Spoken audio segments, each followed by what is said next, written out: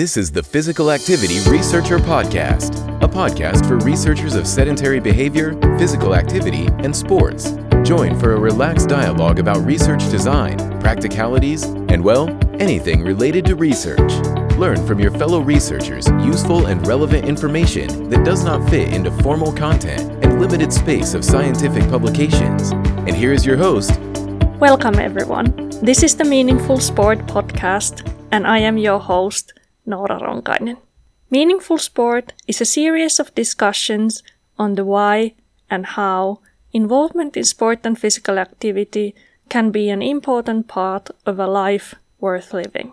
If you are interested in the theme, you might also want to check out meaningfulsport.com. There you can find podcast show notes, read a blog, and access many resources for further explorations of meaningful sport. So welcome back to the second part of our conversation with Maria Yuhumenko on purpose in sport and work. And so in the first part, we explored Masha's work on purpose orientations. We looked at her various studies with students and with working adults. And so we also explored the scale development, important work that she has done in relation to conceptualizing and operationalizing purpose for empirical studies. And so in the second part, we'll focus a bit more. We also touched upon sport, of course. That's an important part of her work. And then in this second part, we'll delve into especially the sport context. And so to briefly introduce my guest, Dr. Maria Yuhumenko is an associate professor at California State University, Fresno. Her expertise lies in educational, positive and sports psychology and quantitative research methodologies especially. She has published widely in and outside of sport on topics including identity, purpose, passion, and ethical conduct. So welcome back to the podcast, Masha. I'm looking forward to this second part as well. Thank you. I'm looking forward to the second part as well. And so, as mentioned in the introduction, we already discussed loads of ideas in our first part of the conversation. And now I think it would be really interesting to kind of start tapping more into the sport context. And recently you've been publishing quite a lot in relation to sports coaching and purpose. And one of these works was this scale you developed for coaching athlete purpose scale. So shall we start with that? How did the project get started and how is this scale? What does it consist of and how is it conceptualized? When I came to Fresno State as an assistant professor, and I'm an assistant professor of research and statistics in the Department of Curriculum and Instruction, where I teach strictly methodological courses. I still had this a part of my identity that was stemming from sport, from being a rhythmic gymnast. And as I mentioned, my master's and my PhD degrees from the University of Connecticut, they were in educational psychology. But as I started working at Fresno State, I also started looking at our Department of Kinesiology, and one of the majors that they have is in sports psychology. And I felt like while I have methodological expertise as well as expertise of how people learn in the context of education, I also wanted to delve deeper into the substantive literature in the sports psychology domain. So as an assistant professor, I also started a master's program as a student in sports psychology at Fresno State. One of our professors here is Dr. Wade Gilbert, who became my chair for my master's thesis, for my post-PhD master's thesis. And for that thesis, I wanted to develop something meaningful in the sport psychology context, but also I wanted to apply my expertise that I already had at that point. And this is how the coach and athlete purpose scale was born. Back in 2009, Wade Gilbert and Jean Coté published a work on an integrative definition of coaching effectiveness and expertise. And in that work, they described a framework related to holistic coaching and holistic athlete development. This framework was also adopted by the United States Olympic and Paralympic Committee. And in that framework, Cote and Gilbert defined athlete-centered outcomes through what is known as the framework of 4 C's: competence, confidence, connection, and character. And this 4 C's framework has also been used in a number of countries outside of the United States. So drawing on my work on sense of purpose in life that I had already started working on with my colleague Gitima Sharma, and drawing on my expertise in the methodological context in scale development and in scale validation, I applied those concepts and we developed a coach and athlete purpose scale, which was my master's thesis under the supervision of Wade Gilbert, in which we conceptualized coach and purpose through focusing on these 4 athlete-centered outcomes of competence, confidence, connection, and character. Right. And so just describe a little bit further. So you have these 4 C's, and then the coaches would have a sense of purpose in relation to these 4 C's. Is this did I understand it correctly? Correct. Yes. We conceptualized, and I use the word we because both of us were working on this scale. We conceptualized coach and purpose as focusing on what coaches should be developing in their athletes. When coaches purely focus on developing sport competencies among their athletes, they tend to go into this winning at all cost direction. Mm-hmm. But sport can be used for holistic athlete development or holistic person development. Through sport, athletes can be introduced, or individuals can be introduced to important life lessons. And those skills that are developed within the sport context can be translated and can be transferred into other domains of lives, especially since very few athletes proceed to go into professional sport. There are many dimensions, I guess, when it comes to what is the purpose of sport and what is the purpose of the coach and what coaches should really be focusing on. And of course, there are different contexts, sport contexts. For example, youth development sport. And I have a 9-year-old son who just made it into a competitive soccer team. So I'm really thinking about those concepts. But then there are also professional sports. That context may be a bit different from the context of, for example, club sport participation among general students at universities. Yet, when coaches only focus on sport competencies and only on technical and tactical skills and only on winning, they are not able to develop these holistic athletes that can thrive, not only in sport context, but also in their lives beyond the sport. It's very interesting because I'm coming from Ukraine, and I always, as I came to the United States, I always wanted for my kids like serious training, professional training, good skills, as well as I want a commitment to one sport. And of course, I'm coming with my own biases because I did rhythmic gymnastics, and rhythmic gymnastics is quite different from many other sports because of very early specialization. I started rhythmic gymnastics when I was 6, and in the current time, in the current context, this could even be considered already being too late. But I also retired before I turned 17 years old, which is an atypical, I guess, career path for other sports.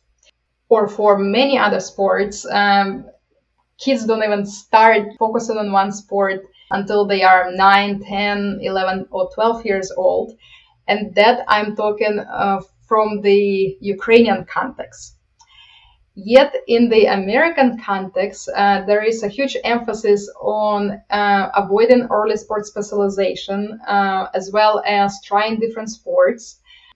Something that was very new to me as I came to the United States and as my kids started growing and I started engaging them in sports, is that many sport clubs or sport opportunities for kids, they run using seasons. So if, for example, if I wanted my son to do soccer, it was only 6 weeks during the fall semester and that's it. And we're done with soccer for the whole year. But those were not experiences that I was looking for him. I wanted him to start doing one sport and to develop commitment to that one activity. Mm-hmm. Yeah. Because I believe that through sport we can have many good life lessons and develop good life skills that can later on help us. Of course, sport can not only make us but also can break us. If the coach is too emphasizes winning and doesn't care about athletes' wellness and well-being, not just physical but also mental well-being or emotional well-being. And these are the ideas, I guess, where I myself wrestle as a person, not as a scholar, but as a person and as a mother. And as time goes on, I am starting to reflect more on my experiences as a rhythmic gymnast and on the behaviors or on how my coach was coaching us and what skills my coach was emphasizing. And I was lucky to have a very good coach who emphasized a well-rounded athlete. My coach was not concerned about winning almost at all, but she wanted to develop us girls who can become successful in life, who would be able to achieve things that they strive for, and who would enjoy life in general.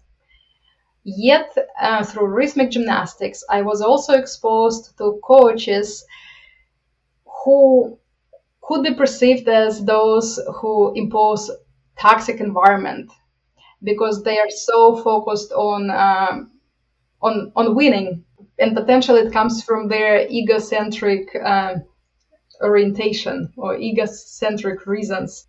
And there is definitely difference between coaches who have these different visions of who they are as a coach and what they're trying to achieve. Yeah, absolutely. And so interesting that you mentioned that we have these cultural differences between different sports in terms of this late and early specialization and then different geographical areas as well. And that for you, there was clearly like a clash when you came to the US and the training or the sports provided to your children was not something that you were looking for or that you thought would be something you would like to offer your children. Have your thoughts evolved around that? How do you see it now? That at least at the beginning it was like a big clash, but how do you view it now? It's definitely a developmental process for me as well. And I feel like I understand different options that are available in the United States a bit better at this point than I did even 5 years ago. Yeah. So we were able to find what we were looking for. Mm-hmm. That's good to hear. And then going back to your research, and you mentioned this coaching athlete purpose scale. And so looking at these 4 C's and what are the coaches looking to develop. So I'm curious in terms of your empirical studies where you have used the scale. So what kind of context has it been where you used the scale, and what kind of findings have you generated so far? We have just a couple studies. One study is already published. Another study is still in review. So I probably would not be talking about the in-review study just for the sake of confidentiality. But in these studies, I aimed to bring together my work on general life purpose and coaching purpose in the sport context specifically. And in one study with my colleague, Dr. Gitima Sharma, I invited her. So she is a faculty in the counseling department. She is interested in counseling issues. And she, in all our work, she kind of was inviting me into her world. But now I'm starting to invite her into my sport world. And in our published study, we examined the relationship between purpose orientations in life in general and coaching athlete purpose that was personalized through the 4 C's. We also integrated the idea of coaching identity, which we operationalize as a 2-dimensional scale, as coaches who are focused on winning and coaches who are focused on holistic athlete development. And of course, it's not a dyad, it's not either or, and it may for some coaches, but other coaches might also be interested in both. And I think the majority of coaches are likely to be focused in both, in winning, but also in developing their athletes holistically as a rounded person. So what we found was for purpose orientations, and there are 3 dimensions: career-focused purpose orientation, others growth purpose orientation, and self-growth purpose orientation. So what we found was that career-focused general life purpose orientation of coaches was related to sport-specific competence development. So coaches who view their purpose as oriented towards career, they're more likely to focus on developing sport-specific competencies in their athletes, such as sport-specific technical skills, sport-specific tactical skills, and so forth. Yet, identity, their sense of self, how they view themselves as a coach, whether a coach who is focused on winning, or whether a coach who is focused on holistic athlete development, also played a role in the relationship between career-focused general life purpose orientation and in sport-specific competence development. And I feel like that's one of the areas for future examination, to delve deeper in order to examine how this winning versus holistic athlete development identity is what its role in coaching purpose as well as in coaching general well-being. We also found that unlike career-focused general life purpose orientation that was only related to sport-specific competence development, that others' growth general life purpose orientation, on the other hand, was related to coaches seeing their purpose as developing their athletes' confidence, connection, as well as character, although that was through their holistic development-centered identity. Yeah. So those to translate these findings in a bit, to just describe them in less technical approach. What we found was that coaches who view their purpose in life as helping others grow, they are more likely to help their athletes develop skills other than sport-specific skills. But those coaches who see their life purpose as very closely aligned with development of their career, they're more likely to focus just on the development of sport skills in their athletes. It seems like these findings are logical, but also this study provides evidence that general life purpose is related to the specific activities, to specific domains in which people in general are involved, and to the coaching practice specifically for coaches. Yeah, I think that's an important link to see, that purpose that is kind of a more abstract idea, then it's actually related to these more concrete coaching practices. So I think this is an important link. I'm just curious in terms of, I think there has been growing concern, especially people who are in these kind of helping professions or trying to make the world better. It can be also sometimes quite taxing on your well-being if you are very concerned about putting others' needs ahead of your own. But on the other hand, whatever purpose you might have, but if it's really kind of the guiding light in your life, that there might be also then this dark side, that it comes at the cost of your work-life balance, or you might be neglecting other life domains when one domain seems to be clearly the most important for you. And this is what has come out in some previous conversations as well. So I wonder, what are your thoughts? We discussed a little bit about this harmonious passion and obsessive passion in the first part. So can we maybe link that to those concepts as well, in terms of thinking when having this purpose in your life might be something that also contributes to your well-being, and when it might actually have some adverse effects on your own well-being and people around you? So long question, but yeah. Right. And you shared with me before the podcast that there are potential benefits, but also dangers of having a strong sense of meaning and purpose. And that this was brought up in one of your previous discussions with Professor Marilyn Dixon. And as I was reflecting on that thought, I immediately was thinking about the connection between purpose in life and passion. And drawing on my studies that utilize passion using the dualistic model of passion, which conceptualizes passion as harmonious passion and obsessive passion.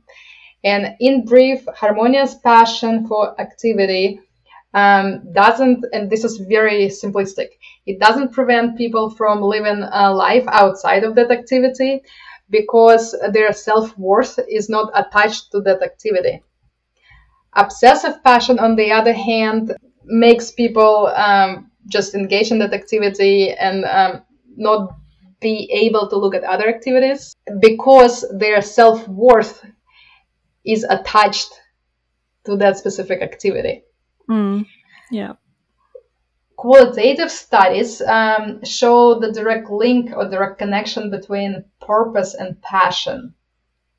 And in our earlier cross-sectional studies, we hypothesized and we tested that model that passion for work is what drives purpose, because we looked at purpose as one of the constructs related to eudaimonic well-being, or this objective well-being. But based on our findings from those earlier studies, which I shared, that we were surprised that harmonious passion, as we expected, was positively related to sense of purpose. But so was obsessive passion. And more specifically, obsessive passion for work was related positively to awakening to purpose. And in our attempt to explain those findings, we posited that we hypothesized that, we were not sure whether people were using passion for work as the way to identify their purpose in life, or whether they were trying to feel their strong desire to find purpose through their work activities. And this made us to reconsider the directionality between purpose and passion. And quite possibly it is purpose that drives passion rather than passion that drives purpose. And in our recent study that is currently in the progress, we found that awakening to purpose indeed predicted harmonious and obsessive passion, as well as awareness of purpose, on the other hand, was only predicting harmonious passion. but not obsessive passion. So, of course, this is based on cross-sectional studies, and there is no opportunity for claiming the causal effect, what drives what. But it does provide us with a bit better understanding when it comes to why in some situations we might see that striving to find or having a strong sense of purpose might look like it has negative effects or dangers for a person. Quite possibly, it's not the sense of purpose that is problematic, but other related constructs, such as being obsessively driven towards one's work or towards achieving and winning at all costs. Ultimately, it's we need more studies, and we need to employ longitudinal methods. There are methodological approaches which can allow to make I wouldn't say causal conclusions, but that can show which is primary and which is secondary. Purpose, passion, purpose. And that's exactly what I've been thinking within the last year or so, that's where I would like to go next. I would like to move towards studies that help us understand these constructs and the relationships among these constructs a bit better than cross-sectional studies do. Right. And I really look forward to reading your work as you develop it and it becomes available.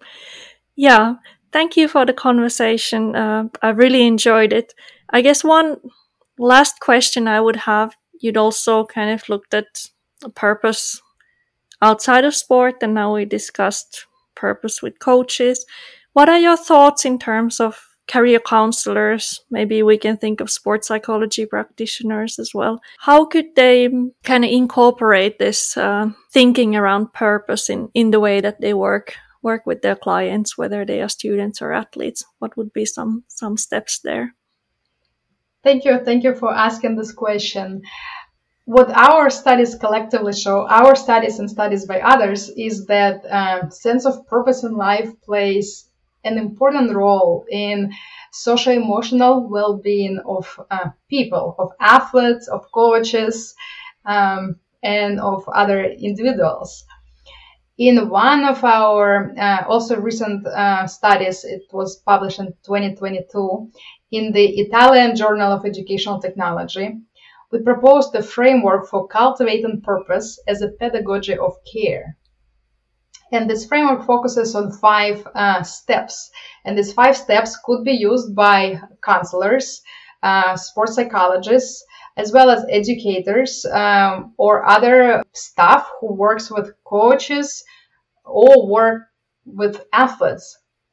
And the 5 steps that we proposed are exploration, during which, this is the phase during which athletes and coaches can reflect on their strengths and think about their abilities about which they're proud, as well as think about their personal values and their self-identity. In the next phase, which we call engagement, it's important to direct athletes and coaches to focus on positive change in society, to potentially ask them to engage in a community service or think how they could, through their works, they can improve their local communities. The third phase is focused on reflection, so keeping weekly diaries or journals to reflect upon the value of the altruistic activities in their personal development, growth, and transformation could be very helpful. But also relating these altruistic activities and the value of altruistic activities, helping others, how we can help athletes grow, not just in the sport context, but also outside of the sport context, and linking that with the career aspirations. How coaches, while winning is important, but how can they still incorporate helping their athletes grow as holistic individuals can be done in the context within which they coach. The fourth phase is articulation. So being able to express one's purpose in life is very important. And this is why exploration, engagement, and reflection can be very helpful in being able to express one's purpose in life. And finally, actualization is the final proposed step or phase in our framework, which is focused on establishing career and or educational, personal, altruistic goals for the next 5 to 10 years. So we're currently testing this framework or the effectiveness of a course that was developed to foster students' life purpose within the context of this framework. And we just finished a pilot study that we ran during the spring 2022 semester with students, undergraduate students from various majors at the bachelor level. And how big is the module at the moment in terms of how many hours, or how big is the workload then? In our work, this is a 3-unit undergraduate level course that is called Fostering a Sense of Purpose in Life. So this is a full 16-hour, this is a full 16-week university course. All right. Yeah. And this is why I went into each phase separately: exploration, engagement, reflection, articulation, actualization. And in this course, students are being guided through these phases. For example, for phase 2, for engagement, they are asked to engage in what we call service learning opportunities, up to 20 hours of helping a local community in whatever domain that they want to do it. Yet any components of this framework could be used with coaches and with athletes, and some of these components can be used by counselors through a guided process, whereas others could be given to coaches to allow them to reflect on these ideas on their own. But then ultimately what's important is to being able to reflect as well as discuss, articulate, right? And we are able to articulate through interactions with others.